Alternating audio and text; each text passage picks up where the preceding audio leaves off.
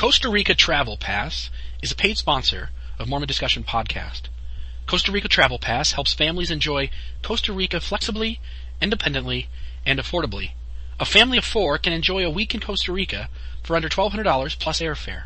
If you're ready for an out-of-the-bus vacation that your family will always remember, visit Costa Rica Travel Pass at CostaRicaTravelPass.com or calling 1-877-780-7277. Mormon Discussion Podcast is an effort to help Latter-day Saints like you strengthen your faith and to support you in your trials of faith. This podcast operates on the donations of listeners like you. To help this podcast, please consider making a donation at mormondiscussion.podbean.com on the right-hand side, about halfway down. Thank you.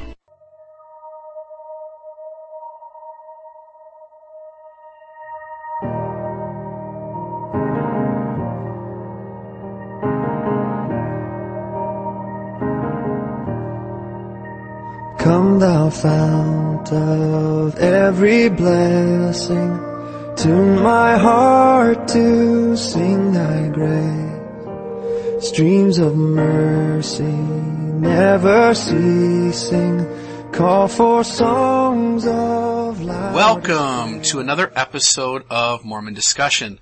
Glad to have you with us today. You can reach me by email at realmormon@gmail.com. That's REELMORMON@gmail.com. You can also find us on Facebook under LDS Leadership Principles. You can find this podcast at mormondiscussion.podbean.com as well as on iTunes. We also have our blog, themormondiscussion.blogspot.com. Today's guest is LDS author Brant Gardner. He is the author of The Gift and Power, Translating the Book of Mormon. He is also the author of Second Witness, Analytical and Contextual Commentary on the Book of Mormon. In both these books, Grant deals with the translation process, why we learn it the way we do, and what actually did occur in the translation of the Book of Mormon. And in the book Second Witness, he talks very much about putting the Book of Mormon in its contextual context within the Mesoamerica. He has a BA in University Studies from Brigham Young University and an MA in Anthropology from the State University of New York, Albany. We now go to our interview with LDS author Brant Gardner. Brant Gardner, welcome to Mormon Discussion. Thank you. Glad to have you aboard. You have a book out, The Gift and Power, the translation of the Book of Mormon. And it seems to be, at least for me, the book that I've noticed that speaks to the largest extent of the Book of Mormon. And so I want to talk on a lot of questions about your book, but I want to at least give you a moment to start off and share with my listeners who you are and maybe a short bio of some of the work you've done. I'm a hobbyist in LDS writing. I work with a software firm, but my academic background is in anthropology and ethnohistory. And it was that background, and particularly a background in Central Mexican history, that got me interested in trying to see if we could correlate the Book of Mormon with what was going on in Mesoamerica. The kind of result of that was a 6-volume commentary called Second Witness that was published with Kofort Books. And one of the things that I didn't do in that commentary was talk much about the process of translation. And, of course, you really have to understand a lot about the translation of the Book of Mormon, or you can't really talk about what you believe the Book of Mormon says or how it says it. So that kind of led to the Gift and Power book. So you wrote this book on the translation. You talk about maybe it wasn't something you covered in the previous 6-volume set that you wrote. But specifically, I guess, speaking to what got you interested in the translation and what impetus was there that to write this book? Is there no other book out there that talks about this subject? There are articles. This is the only book-length treatment of the translation of the Book of Mormon that I know of. Like I say, there are some articles out there. Certainly lots of people have speculated on how the Book of Mormon was translated. But there's never been a very complete treatment of the information.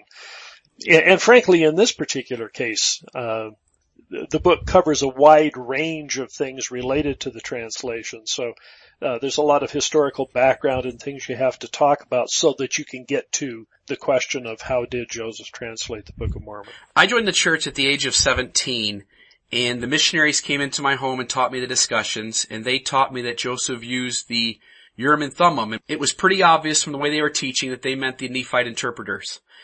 How did the translation actually occur mechanically? There isn't a simple answer to that because it changed. And probably the most interesting part of the translation is that when Joseph first received the plates, the evidence is he really had no clue as to how he was to go about translating them. And it appears that he actually was looking for someone else to help him translate. So the genesis of Martin Harris taking some of the characters to the scholars in the East, to Samuel Mitchell and then eventually to Charles Anthon, was apparently trying to get someone to help him translate. And it wasn't until after all of that happened and they came back and said, we don't know how to translate this, that Joseph realized that the secular world wasn't going to help him and that the Lord was going to have to be the one to do it. Now, beginning at that point, then he realizes that these interpreters are probably something that are going to help. It appears that they were used for some time during the translation of the 116 pages that have since become lost. But after those pages were lost, the evidence is that he didn't use the Nephite interpreters anymore. He actually used a small stone that he would put in the crown of his hat. And it's a stone that he had had from before, and it's a method that he had used before when he was and that's part of what I go into in the book is, what the history is behind, Joseph using these stones. But it was something that he had seen before and understood partially, and then somehow the Lord was able to help him move that from the way he used to know how to use them into using them as a mode of translation. You mentioned that there isn't any good evidence that Joseph used the Nephite interpreters after the 116 pages. Do we have any evidence at all that he used that instrument in the actual Book of Mormon that we have today? Or is there really nothing out there that leads to that? To my knowledge, there's no information that the Nephite interpreters were used in the translation of the text as we have it now. Moroni took back the plates themselves, of course, for a time, and apparently took back the Nephite interpreters. And when the plates were given back to Joseph, there's no information that the interpreters came with them. So he was using the stone after that point. In LDS artwork, we and you know where I'm going with this. These are questions you get asked all the time, I'm sure. But in LDS artwork, we often portray Joseph looking at the plates, and we realize that at least some of the time that's not the case. Do we have any evidence that at any point in the translation that the plates were sitting, Joseph at least had them visible during the translation process? I don't know that we have any evidence that they were visible for any part of the Book of Mormon that we currently have. The only time that there is evidence that Joseph Smith was interacting directly with the plates is in that time period when he's writing off the characters they're going to be taking to the scholars in the East. We know then that he was interacting with the plates because he was looking at them and trying to figure out what the characters were and writing them down. After that point in time, there's no firm evidence that he had the plates in a place where he could see them and give any information, and certainly not from the time that we were dictating any of the Book of Mormon that we have now. So how does the storyline then go from him using a seer stone in a hat to what we have? And I realize, that if we look at Ensign articles and we look in certain places that the church openly talks about the fact that he used a seer stone. But generally speaking, if we look at just the manuals used on Sundays in the 3-hour block, it's pretty easy to come to the conclusion that we're talking the Nephite interpreters and that's solely the instrument God used. How do we go from him using a seer stone in a hat to the story being him using the Urim and Thummim that was found with the plates? Yeah, and I think that's one of the reasons why I wrote the first third of the book, was to try and trace why those kinds of stories, originated, what's behind them. And the reason that all of those stories sort of come up is the same reason why we call it the Urim and Thummim instead of the interpreters or instead of the seer stone. And there is a point in time when the word Urim and Thummim, plurals in Hebrew become kind of this, just a dual set, and gets applied to whatever instrument Joseph was using. That whole process, covered the interpreters. It covered the seer stone. And what happened was someone made the connection between a mechanical device for receiving inspiration that Joseph was using and the same function that the Urim and Thummim served in the Bible. And so having made that connection, they begin using this term from the Bible because it is a more sacred, more understandable term. And a lot of what happens in the early church as they're working out their story and how to understand it and how to tell other people, they want to sacralize their history in ways that other people understand it. And one of the first things that happens is that interpreters or seer stones become the Urim and Thummim because that's a sacred topic that people will understand. In the same way, as they're explaining the way we get the information, the important part of the translation was that it was a miracle that it was translated through the gift and power of God. The means weren't terribly interesting to anybody at the time.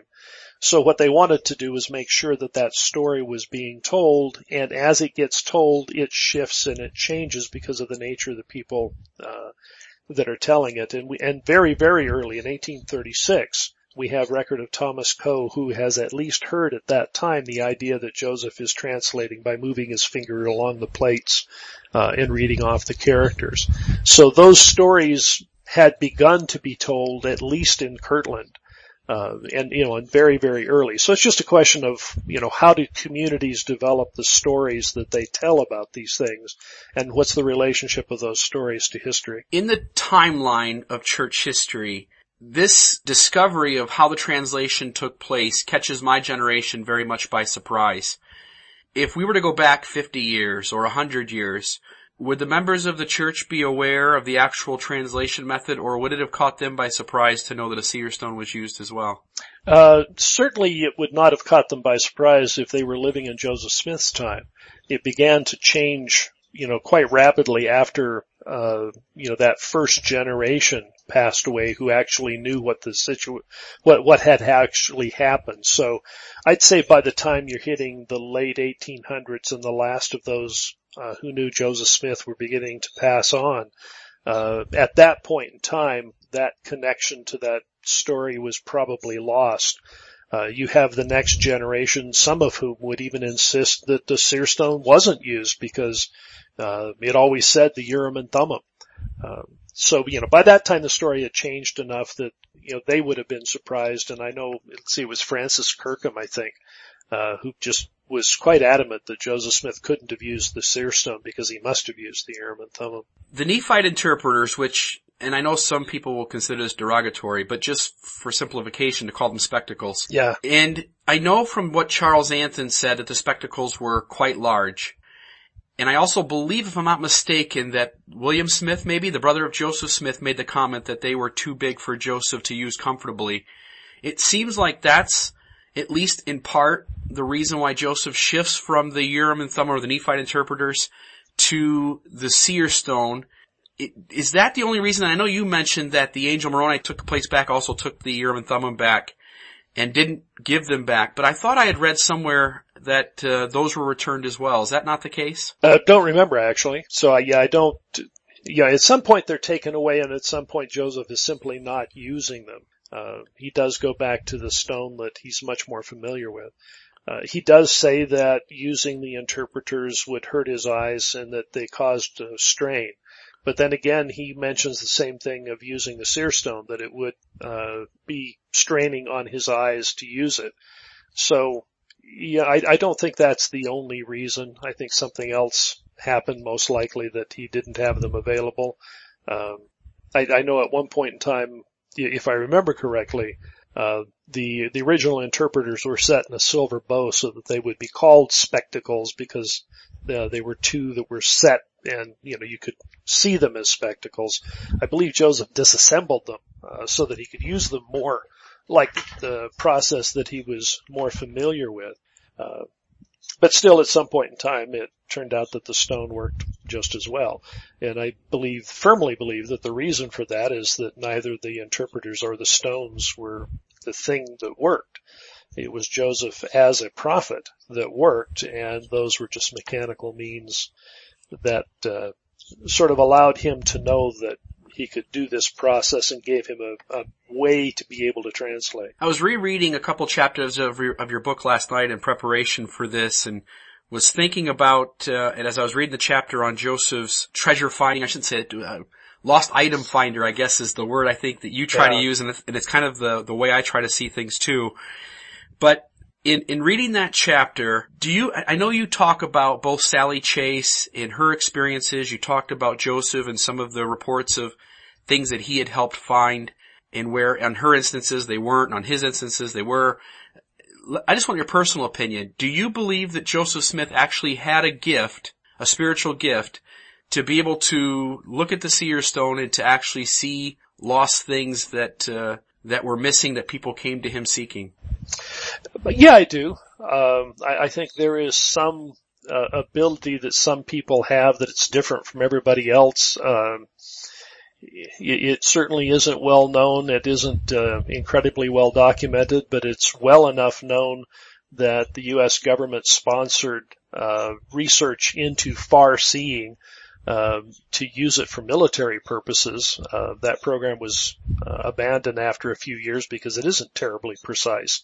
But there was a lot of information that came out of it that indicated that there are people that have some ability to see things that the rest of us don't see. And I suspect that Joseph was one of those. I was thinking as I was reading the chapter on his ability to look at the seer stone and to find lost items.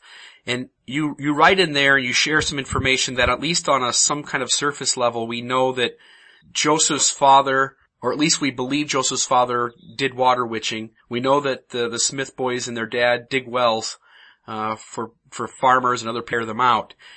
Do you feel like it's a natural, I was sitting there reading the chapter last night, and here's what I was thinking. So you have Joseph and his family who are water witching, and they're having success at that. And today, obviously we have science, we've got better explanations for things, but back then, at least in my mind, it would seem that this would be some mystical power.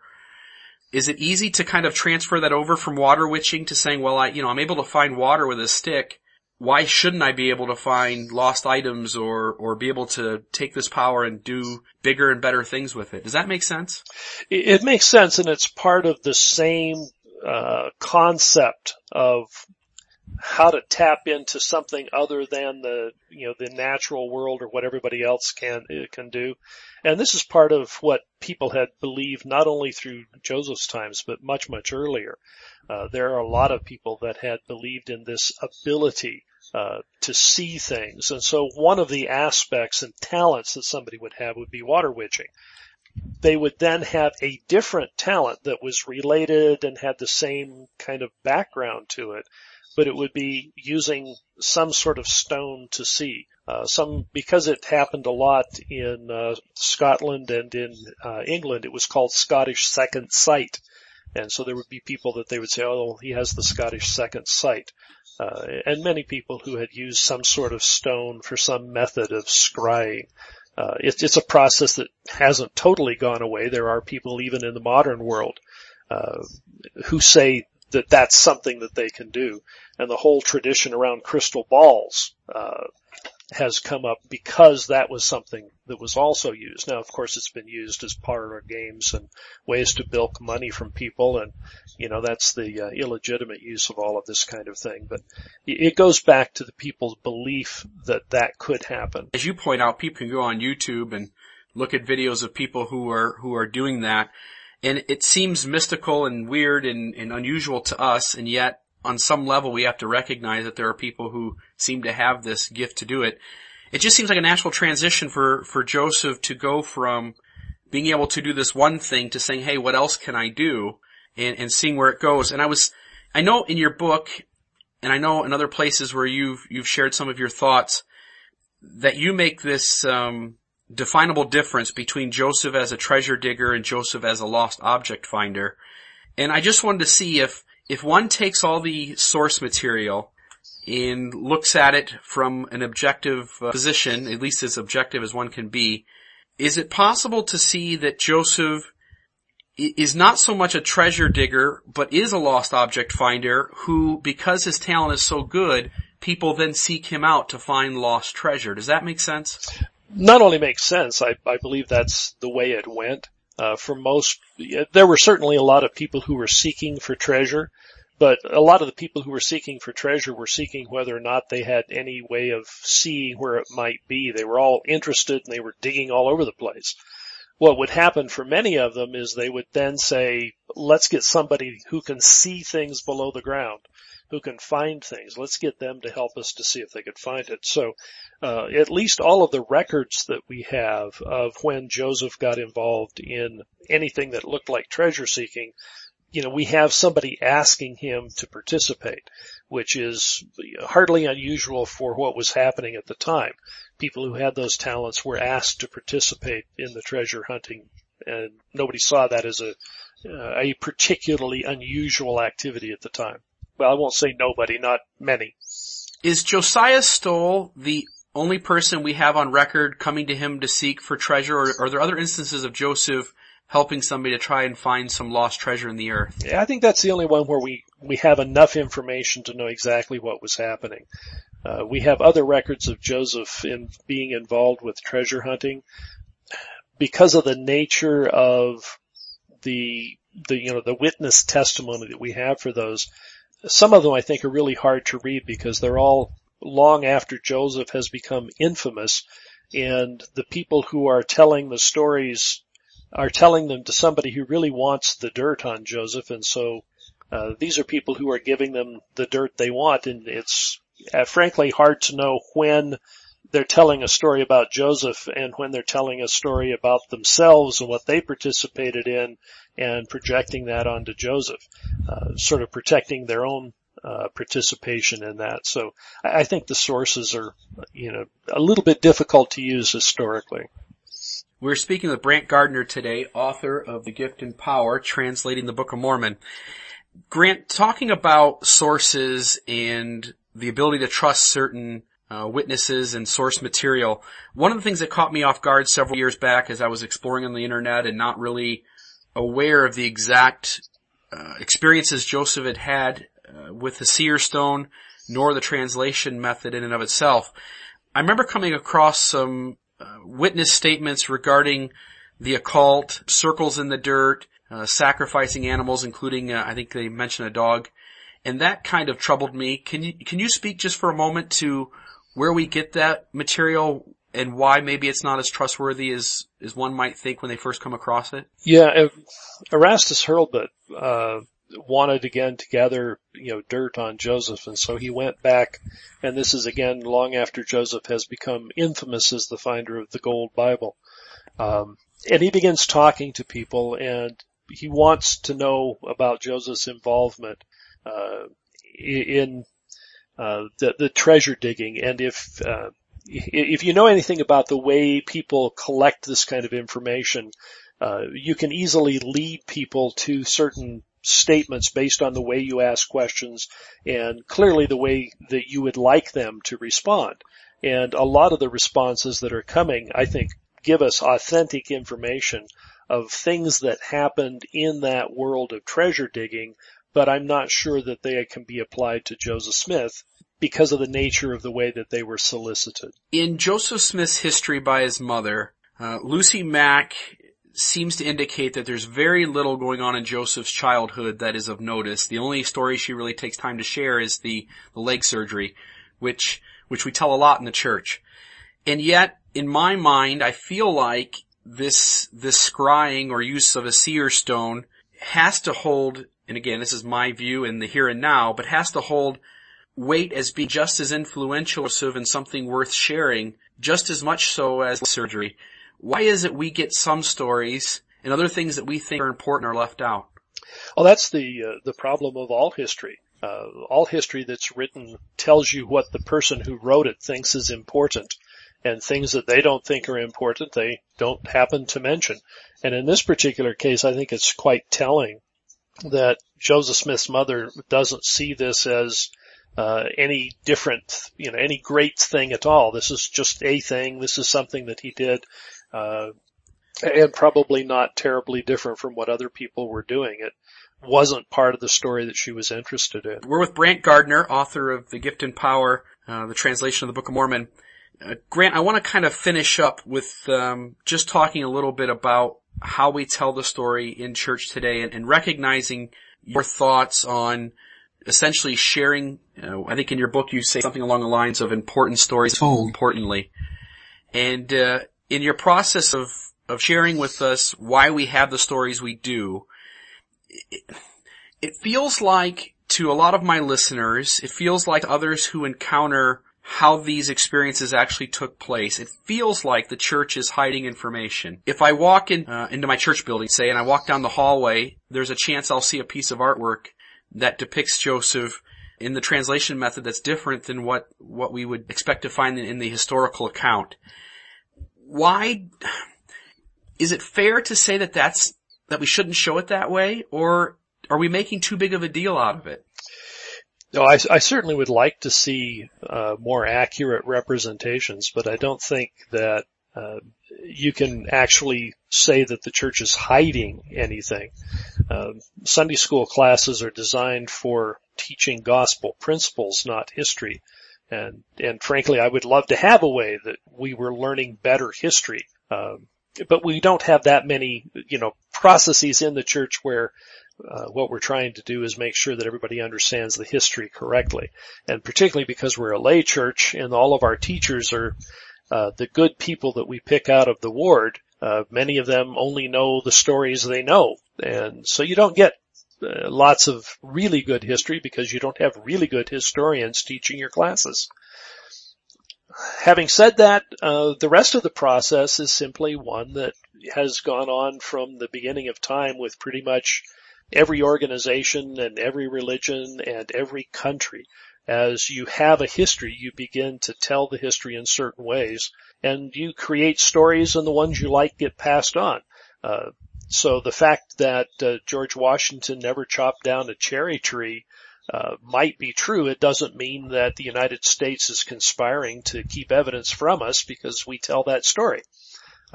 It's a fun story. We tell it, and it has a moral that we like, and therefore we keep telling it. It certainly isn't true, and historians would know that. I suspect that there are still parents who end up telling that story. Realizing that, and this is just my opinion, and it just comes from a few little things I've heard, but it seems like there's some new instruction on the way to kind of follow up with the new Sunday school for the youth to also be implemented in with the adults. So assuming that better information is coming, or a more flexible way of allowing some of these things to be talked about is on the way, and seeing that this will kind of hopefully fix itself in the next decade or so. Looking back, I see three possibilities, and you're touching on one of those. One is that leaders they see Joseph sticking his head in a hat as something that we don't want to show investigators. Not that it's dishonest or anything else. We have a message to portray, and we don't want to do it in such a way that from the very first missionary discussion, we turn investigators off from the gospel. Yeah. You don't want it to be distracting. Right. So one option is that leaders are aware of the translation method, but in an effort to put the gospel message first, have left that out. Another one is that they're simply not aware of it as well. And again, I'm not talking now. I think now we could say that leaders are much aware of what the translation method is. But going back 50 years or 100 years, looking at the translation method, option number 2 says that they just weren't aware that they spend so much time serving the Lord in their capacities that they don't have time to delve off into all these little side subjects as they're focused on just the main work of building the kingdom. And so they're just not aware of it, and so it doesn't make its way out there. And then the third option, it just isn't important. It's just not crucial to the message, and so no matter what way we show it, it's okay. Could you speak maybe to those three and helping listeners who are maybe struggling with why this is? And I know I'm asking the same question 5 different ways, but I want to hit on it really hard because in the past it's something that I've struggled with myself. Can you speak to those 3 options and maybe how they all maybe have a play and just why we see things the way we see things? Yeah, as far as your second option, I mean, that's the how do stories get changed over time and what does the community believe? It is the same reason that you have what are called hagiographies, a biography of an important figure that is so worshipful as to not be a particularly good history. And certainly several of the biographies of Joseph Smith fell into that. We admire him so much that we kind of put too much of that admiration in and not enough good solid work in the biography. And that certainly is changing, and we're getting better biographies now, obviously Rough Stone Rolling being the prime example. So that's on the second. The first and third are really kind of related, and I think they're related in the way that the message of the church is that and this is frankly, the original message and where all these stories started from. Everybody was concerned that you should know that the Book of Mormon was a miraculous translation. This is not a scholarly translation. The scholars did not know how to do it. They took the information to them. Scholars said can't do it. It went to the unlearned man. And so this is the will of the Lord behind the translation. And that's the crucial part of the message. That part, regardless of what the mechanics are, is what people really need to understand. And so I really think that as you're a missionary church and as you're telling people, the important thing is that the Lord is behind the translation. Exactly how the Lord was behind it, what mechanics he used, really kind of a secondary issue in that question. What do you think Joseph meant by the Book of Mormon being the most correct book? In his mind, it was most correct because it had gone through the fewest human hands. It was the closest to the doctrine of God because there were fewer humans that had been putting their hands on it and translating and retranslating it. You had a prophet of God who had written it on gold plates, and you had the gift and power of God that is giving it to Joseph to translate. So there are fewer human touches than we get in any other scripture. And so it's more correct in that the information in there, the doctrine that's in there, has not gone through the possible human corruption that we've had in the scriptures. Brant Gardner, author of The Gift and Power. I want to kind of transfer over to a couple of other questions that are maybe a little outside the realm of your book, but I'm aware of your at least either being an expert or being an amateur expert of these areas. Quetzalcoatl is the great white god of the... Gotta catch you right away. Sure. This is the first lesson that my children had to learn, and my wife. It's Quetzalcoatl. Quetzalcoatl. Quetzalcoatl. Okay, I'm going to struggle to pronounce that, so I'm just going to say everybody does, but my family can do it. Good. So from here on out, I'm just going to refer to him as the great white god of the Native Americans. And a lot of times in the church, we look for evidences. We want things to be these connections that we can show that the things we believe in are reasonable and that there's proof out there that the LDS church is the one and only true church. And so over the years, the great white god has been used often as an evidence of the truthfulness of the church. And I think you're one of the first people I've ever heard kind of shoot that down. Would you speak just for a moment about why that's not a fair connection to make? The first place to start is John Taylor's statement, because he said, from all the evidence that we've seen, it appears that Quetzalcoatl was a remembrance of Jesus Christ. Something like that. And I think the important part of his statement is for the evidence that we have seen.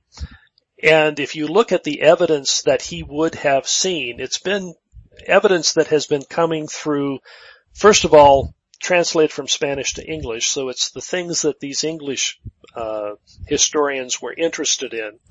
Secondly, it went back to Spanish fathers, and it was what they were interested in. And it was very selective, and what he doesn't know, what most people don't know until you've kind of tried to figure out what's going on with those legends, is that there are two sets of sort of Spanish interactions with this white god Quetzalcoatl. And one set sees him as an absolute devil. He's always black. He's always the idol. He's never doing anything good. And then in other Spaniards, they seem to Christianize him. And that's where we get the idea that Quetzalcoatl might be a representative of Jesus Christ. It all comes from a very specific set of Spanish fathers. when you look at the native legends that those Spanish fathers are basing things on, you can see that they have distorted some of the information. So by the time we get to linking up Quetzalcoatl and Jesus Christ, we're looking at English people who have made a connection between something Christian and Jesus Christ, who are looking at Spaniards who've made a connection between something in the native world and Christianity, and they've looked at the native things and pulled something out that wasn't there. So by the time you go back and reconstruct the original information they were looking at, it doesn't look like anything Christian at all. Quetzalcoatl, in one of his aspects, shoots arrows at the earth to bring pestilence. In his earthly aspect, he has an adulterous affair with a priestess. There's just all kinds of things that really don't look particularly Christian. So there's been a little bit of cherry picking that has gone on. And then when you get to John Taylor, he says, from what we see, they only saw that one side. So the Spaniards hugely overstate the case. Hugely, yes. Gotcha. Wanting to maybe work towards kind of wrapping up, but I wanted to spend at least a chunk of time on this. John Sorensen was one of the first individuals, if not the first, to really make a connection with, I believe, Central America, correct?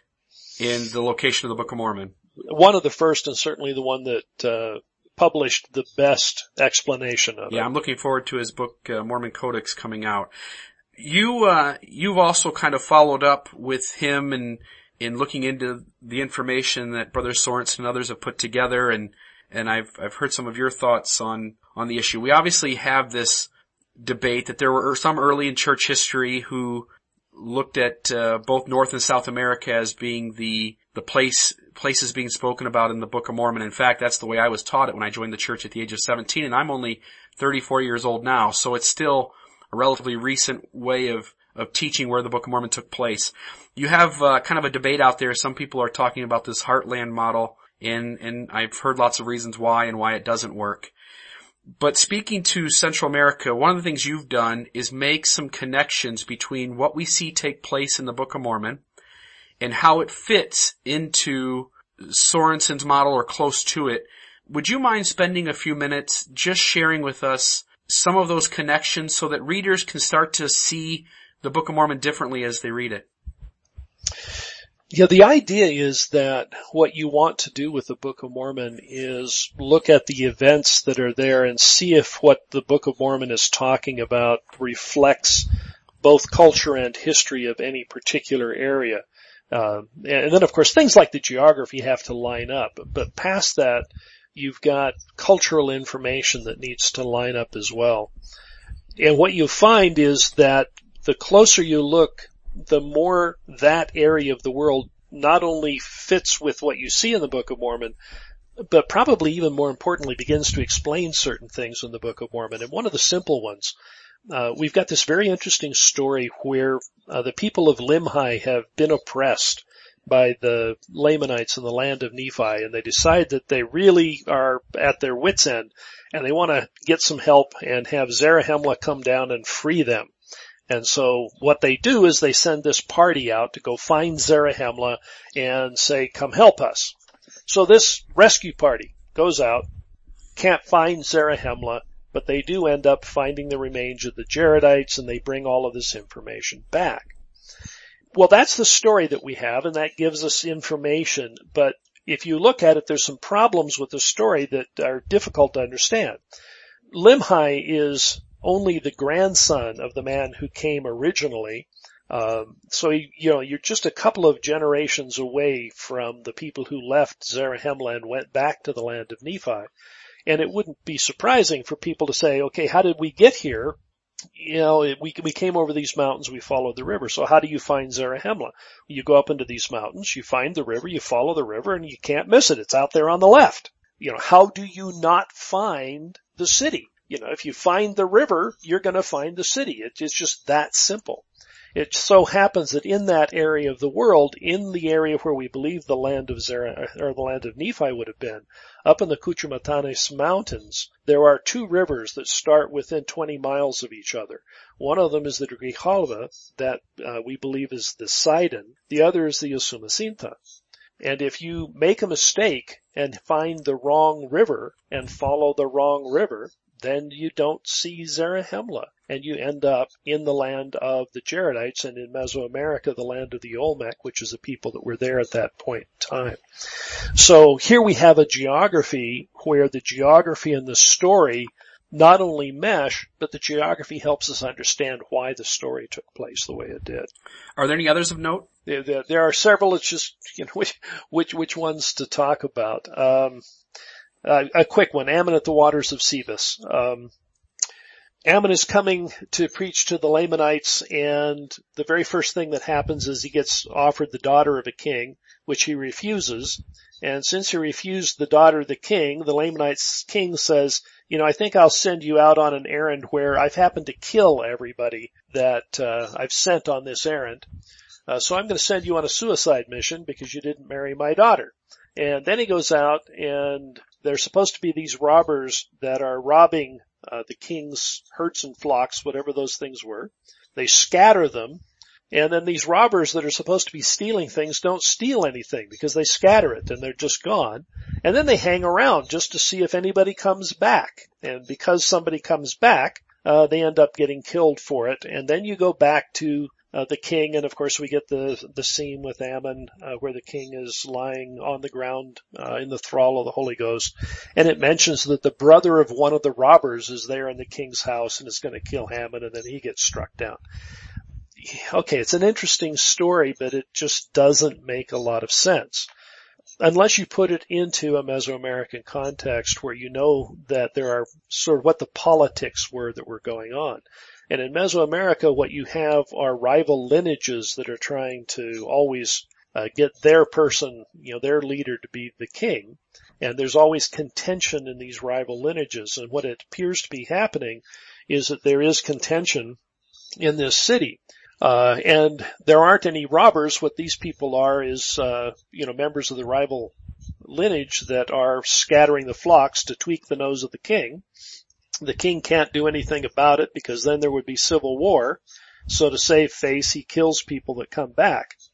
So you get Ammon who comes in as an outsider, and the first thing he tries to do with the outsider is bring him in and tame him by bringing him into the family, because if he's related, then he has to do what the king says. Ammon doesn't do that, and that means he's now kind of a loose cannon, so the king has this great idea. And he said, I've got this impasse that I can't do anything about, but he's not part of it, and he doesn't know anything.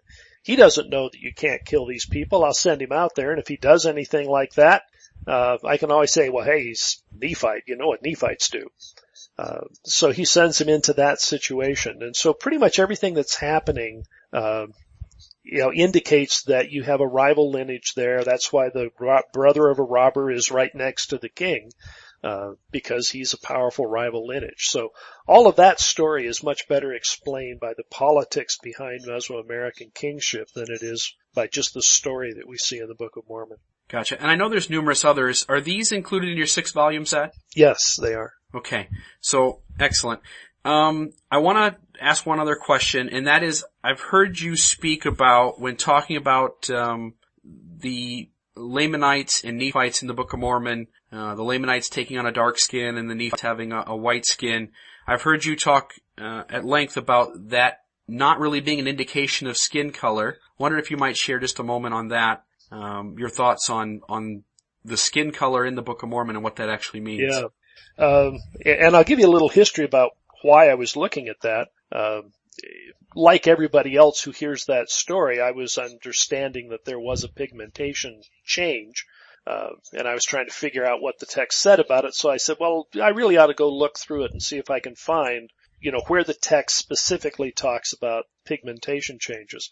And what I found is that it isn't there. You cannot find any story in the Book of Mormon that mentions a visible change, between Lamanite and Nephite. And in fact, there's a particular case that looks like it might have been, because Captain Moroni has to go find a deserter Lamanite so that he can pull a trick on the Lamanite guards. And you think, well, of course he's going to, get somebody because it's dark skin, and then they're going to believe it. The problem is he has Nephites go with him. So, if this one black guy shows up with 3 white guys, they're still going to get the idea that this isn't the right thing. So even in that case, although he needed a Lamanite, it appears that because it was the Lamanite who was doing the talking, he needed it for the accent, not for the physical features. And then if you look through everything else, everything is metaphorical. If every place where it said their skin was black, you said their heart was black, we wouldn't have this problem. It's just that the modern reader, because of all of the racial issues we've had, as soon as we see skin and black, our feelers go off and we assume that it has something to do with pigmentation. But it's all a metaphor. Go through and replace every one of them, and heart made black would work just as well. And we never assume that there really is such a thing as a black heart. Gotcha. And that would make perfect sense too when we consider the change of it at one time saying a white and delightsome people, and that now saying a pure and delightsome people in the Book of Mormon. Right. Brant Gardner, author of The Gift and Power, translating the Book of Mormon. Grant, where can they pick up that book and your other book, Second Witness, the 6-volume set? Where can they get those at? The best plug that I can give is to the organization fairlds.org. They have a bookstore, and they tend to sell them at a discount, plus it's a good cause. So they usually have them at less than other places do, and good cause to support. Thank you, Brant Gardner, for being on Mormon Discussion. We appreciate having you. Thank you. Come thou fount of every blessing, tune my heart to sing thy grace. Streams of mercy never ceasing, call for songs of loudest praise. Teach me some melodious sonnet, sung by flaming tongues above. Praise the mount, I'm fixed upon it, mount of thy redeeming love.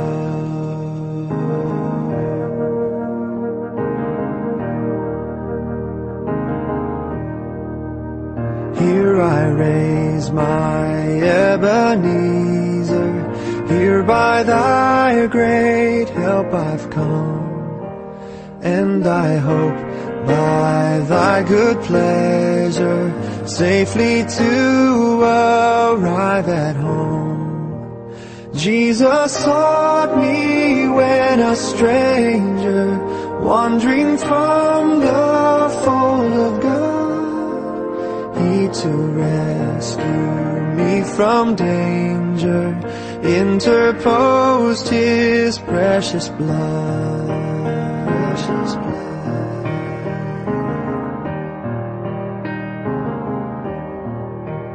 Oh, that day when freed from sinning, I shall see thy lovely face, clothed then in blood-washed linen. How I'll sing thy sovereign grace. Come, my Lord, no longer tarry, take my ransomed soul away. Send thine angels now to carry me to realms of endless day.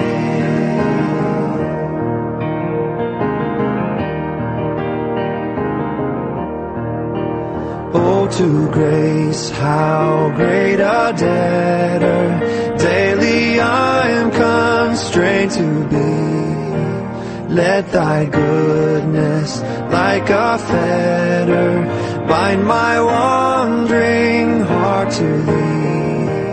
Prone to wander, Lord, I feel it, prone to leave the God I love. Here's my heart, oh, take and seal it for thy courts above. Here's my heart, oh, take and seal it for thy courts above.